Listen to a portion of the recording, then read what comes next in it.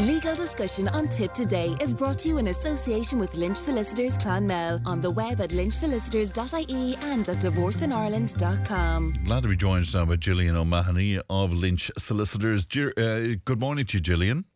Good morning, Fran. Good to talk to you today. You've seen a huge increase in instructions in divorce and separation cases arising from COVID, Gillian.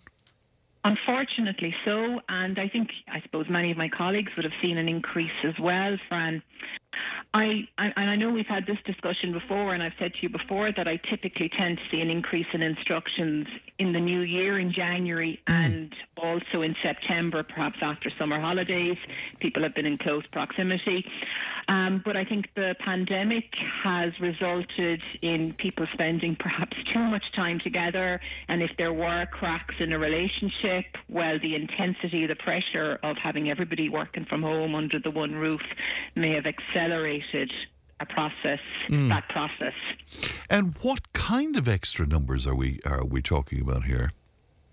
I mean, I read recently in some article on, in the media, that perhaps there may be a 30% increase, but I don't think we could actually quantify at the moment, because a lot of the time when people come to us first, they come to us for an initial consultation.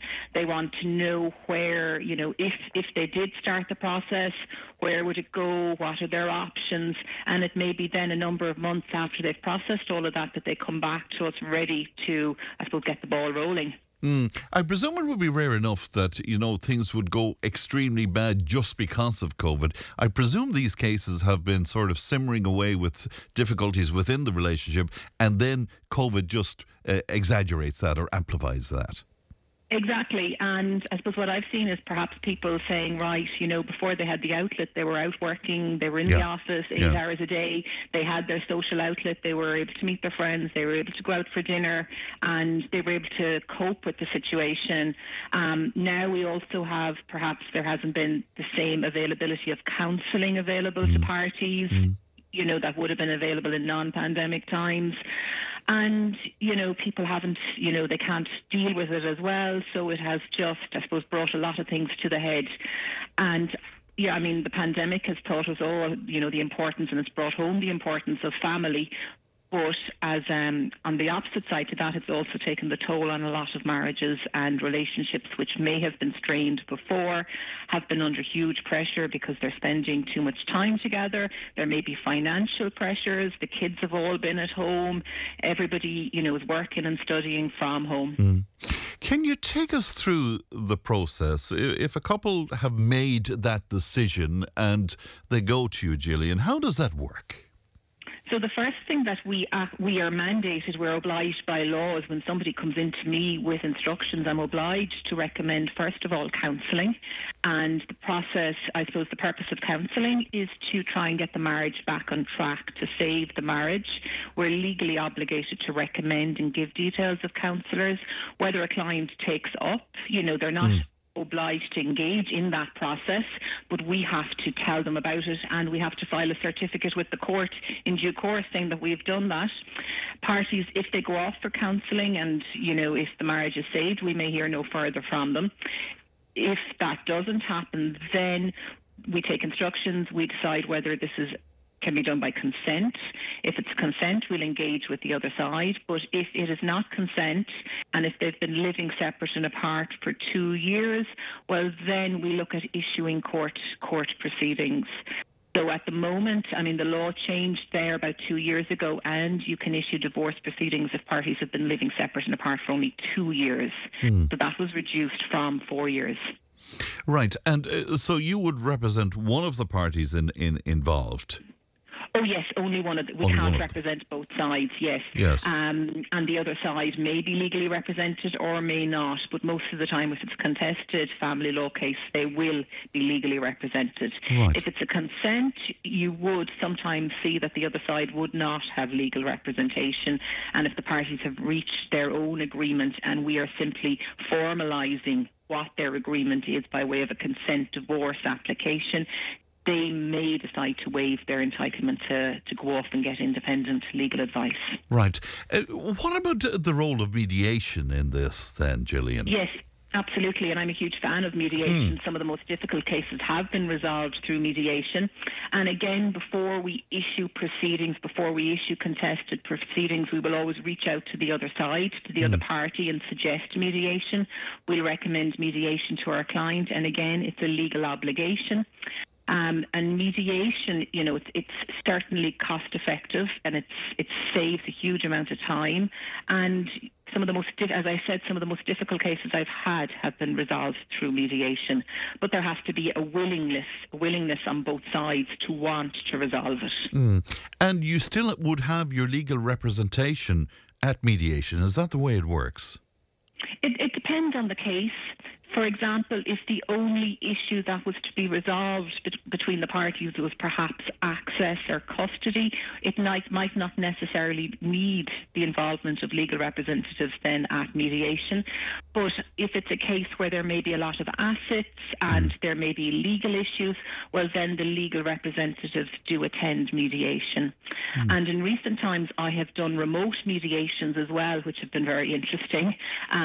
So before, when we had mediation, you had perhaps, it may have taken place in a hotel rather than a court environment, because it's somewhat, I suppose, more conducive to an agreement.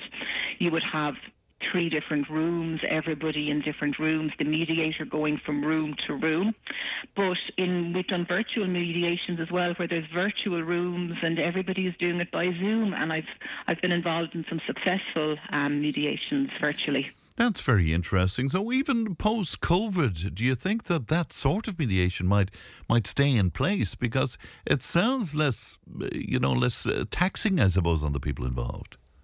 Yes, and I suppose it depends on the case. You have to decide on a case-by-case, on a case-by-case basis. Not one. It doesn't suit all cases.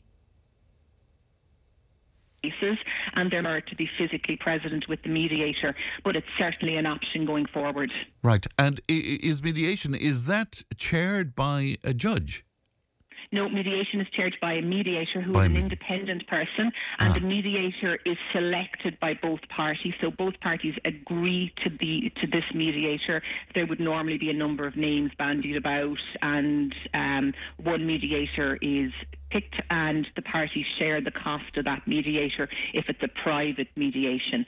Now, there is a public system as well under the Family Law Mediation Service, but if it's and that is state funded. I'm not sure currently what the waiting list for that is, but that's a very successful scheme as well. But if parties are going privately, they both share the costs of the mediator, so that can't be suggested perhaps that the mediator is being paid by one side. If mediation doesn't work, then I guess it comes before the courts, and that's a different ballgame then altogether, isn't it? Because it's rather more antagonistic, I suppose, in its own way.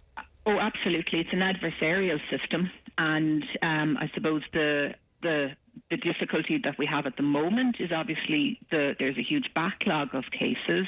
The court system is going to be overrun. The Law Society came out recently saying that there's going to be, the system won't be able to cope because many of the courts have been shut down during the pandemic.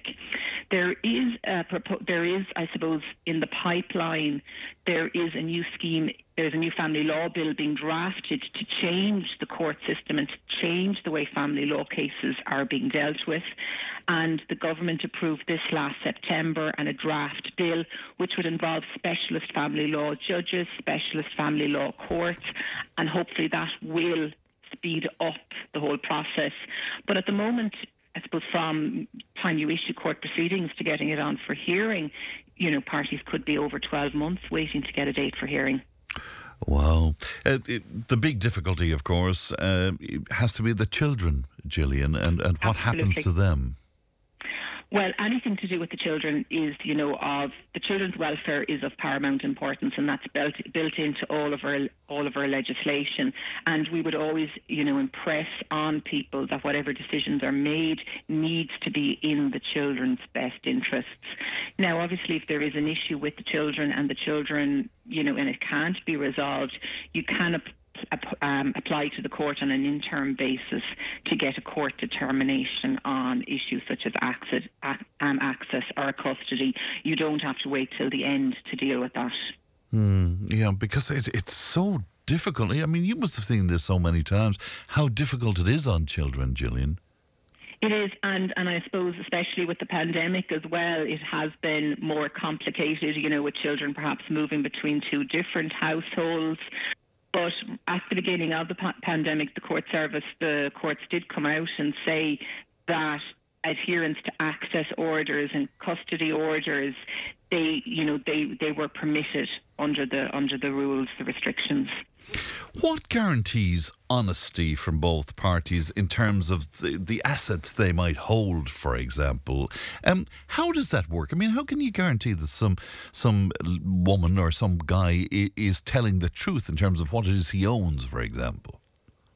So in every case, as part of the court process, both parties swear on oath an affidavit of means. So that sets out all their details. So it's done in paper at a very early stage of the process. There is then discovery. So at a minimum, parties have to give discovery. And when I say discovery, this is documents to evidence what is in their affidavit of means. So documents going back 1 year initially, that is the minimum. So bank statements, P60s, pay slips, pension statements, all of that. And in many cases, you will get discovery for a longer period, 3 years, 5 years, 7 years, depending. So, the paper trail has to be given, to back up, to prove. There are cases where forensic accountants might be brought in to analyse. So, I mean, it is virtually impossible to hide assets, really, because there will be a paper trail there showing the movement of monies through bank statements. What is the length of time now that you have to be apart before you can apply for? Is that a year now, is it? No, it's 2 years for a divorce. 2 years, is it? All right. Yeah, living separate and apart for 2 years.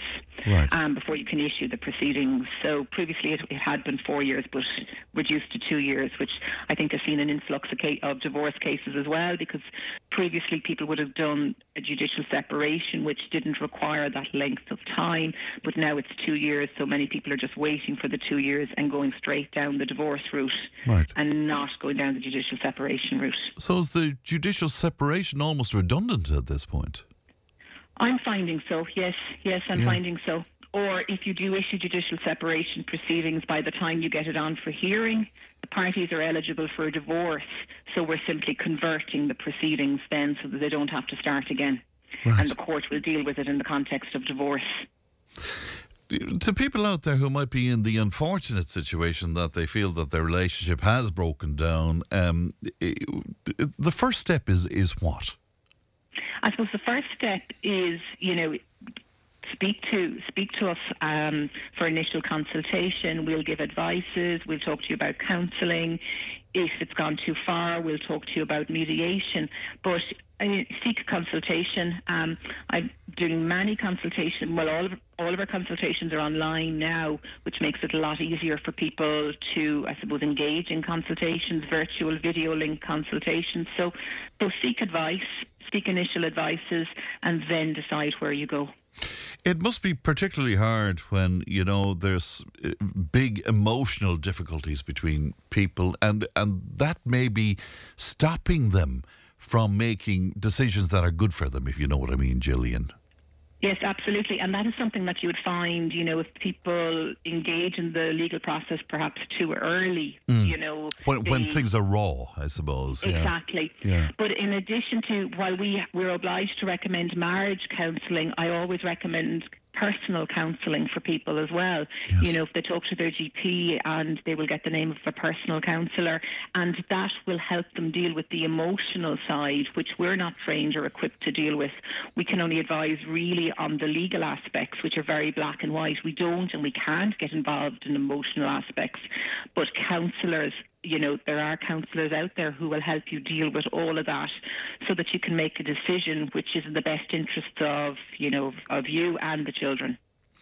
Very good. Before I let you go, can I ask you about coercive behaviour and how much you're hearing about this since it's being introduced now and recognised as domestic violence, I suppose, in its own way? Are you hearing much about that? In other words, that, people are being mentally cruel to each other? Yeah, I mean, to be honest, I'm hearing more of it in the media than I am actually in practice. Are you? Right. Yeah. And I mean, emotional abuse was always there anyway in some form, but it's not something that I'm actually coming across in practice that regularly. No, isn't that very interesting indeed? Because I'm reading about it all the time and I'm hearing it discussed all of the time, but on the ground, you're not coming across it. No. I'm actually reading more about it than, as I say, in practice. Very good. All right. Gillian, thank you very much for your time this morning. Thank you. Okay. Good morning to you. Gillian O'Mahony there of Lynch Solicitors in Clonmel, 1800 938 007. The text and WhatsApp is 083 311 3311. Tip FM's Tip Today with Fran Curry. In association with Slattery's of Puckane, Tipperary's main Peugeot dealer. Slattery's Garage Puckane, the name you can trust for over 50 years in the Premier County. Slattery'sGarage.ie.